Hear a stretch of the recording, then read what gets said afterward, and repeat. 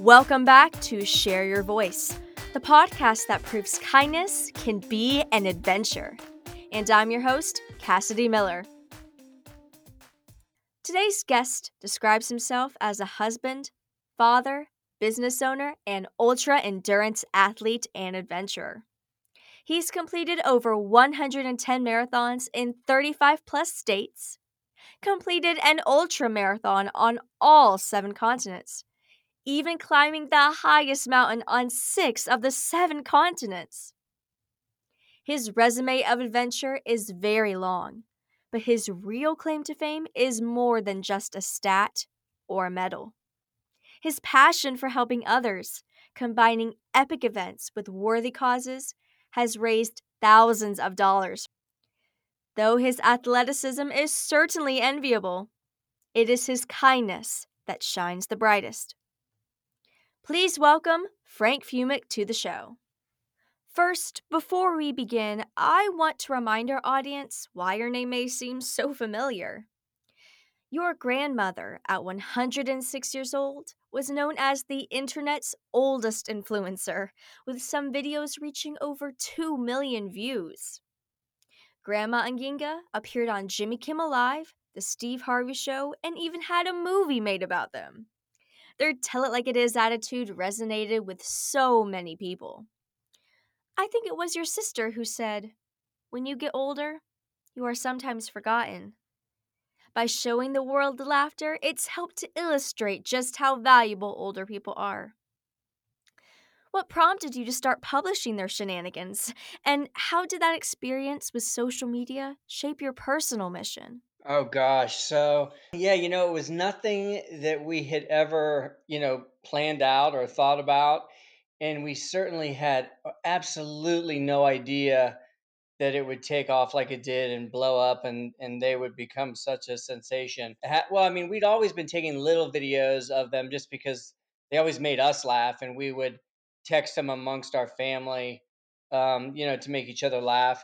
And then when Sheila and my mom, our mom passed away, geez, maybe 7 years ago now, and my grandma and Ginga came to visit for the funeral, and Ginga was afraid to stay in my mom's house, so I went down. I would go down and sleep with him at night in the house, and I would take videos.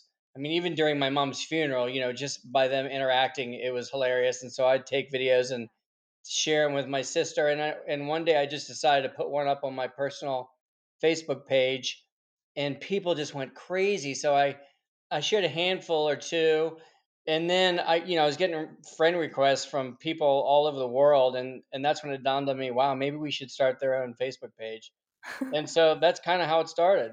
They sound like real characters, and certainly a great launching point for your social media future. Your new claim to fame is linked directly to becoming an extreme athlete. You've traveled all over the world participating in some of the most physically and mentally challenging adventures, recently reaching the Denali Summit, the highest peak in North America. What is it that drives you to seek out extreme conditions? Well, that's a tough question. I'm not sure I can fully explain it. I think I do have a an incredible drive. Lots of people ask me that. I think that's something you're just either born with or you're not. I mean, from as far back as I can remember, I always was driven to try my hardest, no matter what it was. Sports as a young kid or reading books. I wanted to read the most books in elementary school, and I wanted to walk the most miles. That we kept track of them as a little kid, and I wanted to do the most laps around the field. And as I got older, when I started to work, I was always driven to work super hard. And everyone else, all my friends said there was 8 hours in a working day, but I thought, well, there's 24 hours in a day. We can certainly work more than eight. So it sort of spanned all aspects of my life. And then when I discovered running and racing, the first race I ever did was a marathon, and immediately I just wanted to see how far I could run, and I just kept doing longer and harder and crazier. Uh, Up to this day, I've just always, it's just been something inside me that's it's made me push myself, and it's not something that I consciously think about. It's just sort of what I'm like. Yeah, what are your experiences like when you go on these races? I know it must be tough because you have to go miles after miles.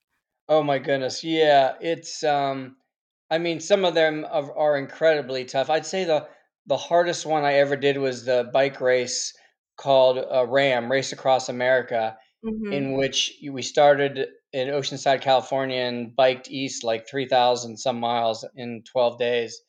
And because I'm really not that talented, I mean, I'm just like an average physically talented person, and so for a race like that, where I was competing with like the greatest cyclists on the planet, I had to give up my sleep to make up for my lack of speed. And so I was cycling like 20 plus hours a day and just sleeping a couple.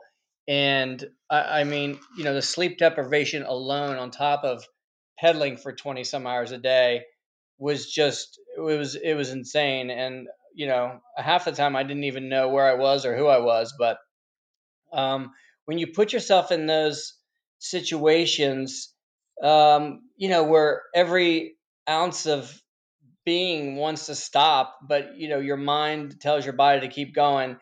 It's something that 99% of people have never experienced, and you really learn a lot about yourself when you're out there. And really, no one cares if you quit or finish except you. So Yeah. you really have to push yourself, and it takes you to places that most people have never experienced.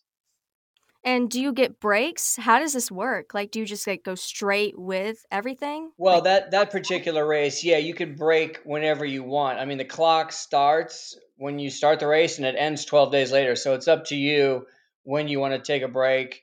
But if that particular race, I had to average like I think it was 260 some miles a day. So I obviously would take little breaks, but I wouldn't. I would try not to sleep until I had gotten my yeah. 260 some miles. But yeah, I mean, all races are different. Running races are, a whole different ball game, and each present their own challenges. And I mean, myself, as I mentioned, I'm not that physically talented. So when I decide to do one of these things, I have to just train and train and train, and it's really like a full time job. On top of my actual job, so it requires an incredible amount of determination and sacrifice and drive to do them. Yeah, so you have to train before you actually do these races, right? You can't just, like, go in there and say, "I'm just gonna run this many miles," or Oh no, my goodness, no, of course not. Yeah, for the Denali climb you mentioned, I probably trained for 6 to 8 months, and yeah, I have a little gym in my house. I have a stairmaster and a treadmill, Mhm. and I would throw on like a 75-pound pack and spend hours, climbing up the incline or on the stairmaster, or I'd walk around my neighborhood and wear the pack, and I'd have a tire attached to a rope behind me, and I'd pull that at the same time, and I would do it for hours a day for months on end. So it was an incredible amount of training, weightlifting. Yeah, you definitely cannot just show up and expect to finish any of these things. Yeah, that's crazy. That's really incredible what you're doing.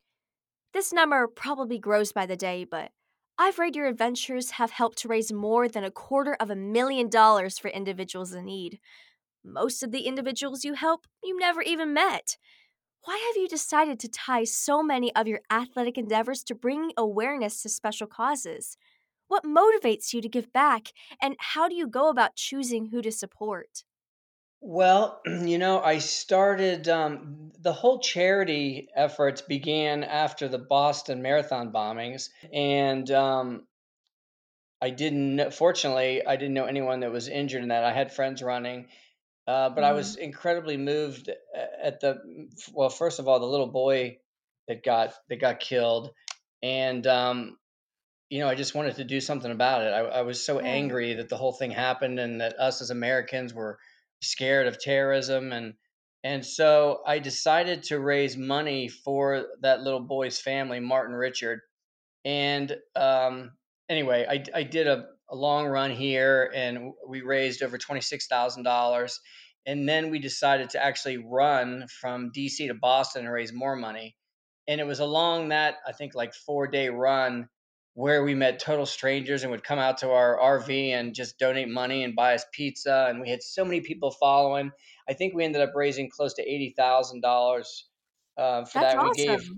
Yeah. yes, thank you. We gave half to Jeff Bowman, who was the young man that lost both his legs, and the other half to Martin Richard and his family. Uh-huh. And it was such an incredible experience, and so many people followed it and got involved and donated. And I felt that I actually sort of found my calling. I could couple my hobby of doing extreme races and help people along the way. And admittedly, usually these things I do are a pretty selfish pursuit. I mean, spending all this time training and away from my family and work and sacrificing what I would really enjoy doing Yeah, it's a to big train and sacrifice. Yeah. spend as much all this time. I thought it would it would make it a little more meaningful to help people along the way. And with my social media, I seem to have a pretty passionate following, and people enjoy um, sort of me just being honest and raw and just telling it like it is. And so yeah, it's really nice to give back. And now that I have kids of my own, when I hear stories about kids with cancer, those are those are the causes that really hit my heart and that I have helped numerous times. But total strangers send me messages and ask me, hey, read this or follow them and see what you think. And I never go out and seek anything. It's really from someone sends something to me, a cause, and it just sort of hits my heart right, and I decide that I want to help them. And that I'll choose like a crazy race and start raising money. And yeah, actually at this point I think I've raised close to $500,000 for various causes, so it's been a pretty incredible run. So has anybody come back to you and say, "Wow, this has changed my life so much. Thank you for what you're doing." Has anybody like told you that in person? Well, oh yeah, of course. I mean, not so much in person because, mostly it's messages. I mean, Yeah. there's not a week that goes by that I don't get a message from a total stranger telling me, hey, they followed this and it really blew them away. And now they're going to, either start getting in better shape or they're going to help someone. Yeah, I mean, I've gotten probably hundreds of messages over the last handful of years from total strangers telling me how moved they were and how happy they were to help, and they're going to try to do something similar, or people asking me how can they do it, that type of stuff. So yeah, not to mention the actual families that we've raised money for. Those folks lives are definitely changed. What are some of the causes you support? Because I know you mentioned the Boston bombing and childhood cancer. Are there any others? Yeah, well, quite a few of them are kids with cancer. I also raised money for a local young man, Ryan Divney, who was beat up at his college, West Virginia University, That's and left horrible. in a vegetative state. And his dad basically quit his job and cared for Ryan 24/7. And so on my first attempt, when I biked across the country, I did not make it all the way. I stopped about 500 miles short, and but I raised like 100. I raised $100,000 for his care, which was just phenomenal. But mostly it's been kids with cancer. I've raised just odds and ends, for other little causes, but generally it was that one and kids with cancer really does something to me, and I like to help my nephew. Actually, he's 30 now. When he was 25, he was diagnosed with leukemia. So while he wasn't my own child, we have a very close family, and I saw what my sister and their family were going through, and so that really brought me in touch with the kids with cancer movement. So I like to, but Jason beat his cancer, which is fantastic. That's really And awesome. I, Yeah. I like to help people that aren't as fortunate or that are going through it now. Yeah, that's incredible what you're doing. Thank you so much. Oh, thank you. With social media such a big part of our lives, what advice do you have for others who might want to use their platform to spread kindness and awareness to special causes? Is there anything specific we should take into consideration that you maybe point out? That's a good question. I think I mentioned, I do get tons of messages from people asking me, they want to raise money. How can they do it? And, there's no magic pill to it. I guess the one thing I would say is just be yourself and be genuine. Don't try to pretend you're something you're not. I think one of the reasons I have such a large and passionate following is that I'm honest and I am who I am. I'm just an average guy. I'm not a professional athlete by Yeah. any stretch of the imagination. And when I do these things, just about everything that could possibly go wrong goes wrong. I think that's one of the reasons people can relate to it, because it's almost as if any normal person or average person that's following, if they were to choose to do this, this is kind of how it goes for me, is sort of how it would go for them. And I think, like, when you watch a professional athlete, you can't really relate to it just because they're so incredible. Yeah. But so just to be honest and tell it like it is. But it takes some years probably of developing a following. I mean, if you've got 100 followers and you put a campaign on your Facebook page, it's going to struggle. So you've either got to find people with a following to take up the cause with you or to share your cause. But also, it's important to, like, if you're going to raise money for cancer, even if it's not for an individual person, I always tell people to pick someone with cancer and highlight their story. Try The Right. key is to Yeah. make it as personal as possible, and people like to know where their money's going. So if you are going to donate it to a specific person, introduce the person, tell people about their struggle, go, if you can, go visit them, share that type of stuff online, and people will get, just like I do, people will get emotionally attached to it, and they'll feel like they're part of it and they'll want to get involved and help. So you make it as personal as possible. Share it as best you can. And the other thing is, I guess, doing something kind of crazy. I mean, lots of people say, "Hey, why don't you just have like a golf tournament or something?" And at some point, I probably will when I get older. But I feel like, you kind of have, at least that's my mentality. I feel like I kind of have to earn it, and I have to sort of put myself in pain and earn people's money. And so, and also to get attention. I mean, no one's going to donate $100 if I run a 5K race that I'm going to be done in Right. 30 minutes. But if I'm going to run a 135-mile race, it's going to take me, 48 hours, and I'm going to have blisters, and, those are the kind of thing you need to do, something dramatic to get as many eyes on it as you can. So those are a few tips I would give people. Yeah, you just got to put yourself out there. You use social media for good, not negativity. Exactly. You got to keep it positive. Well, thank you so much for joining us today. It's been a real pleasure getting to know you. Thank you so much, Cassidy. I really enjoyed it. To keep up with Frank and all his adventures, visit frankfumich.com or check out his Instagram at frankfumich. Thanks again, Frank. Thank you so much.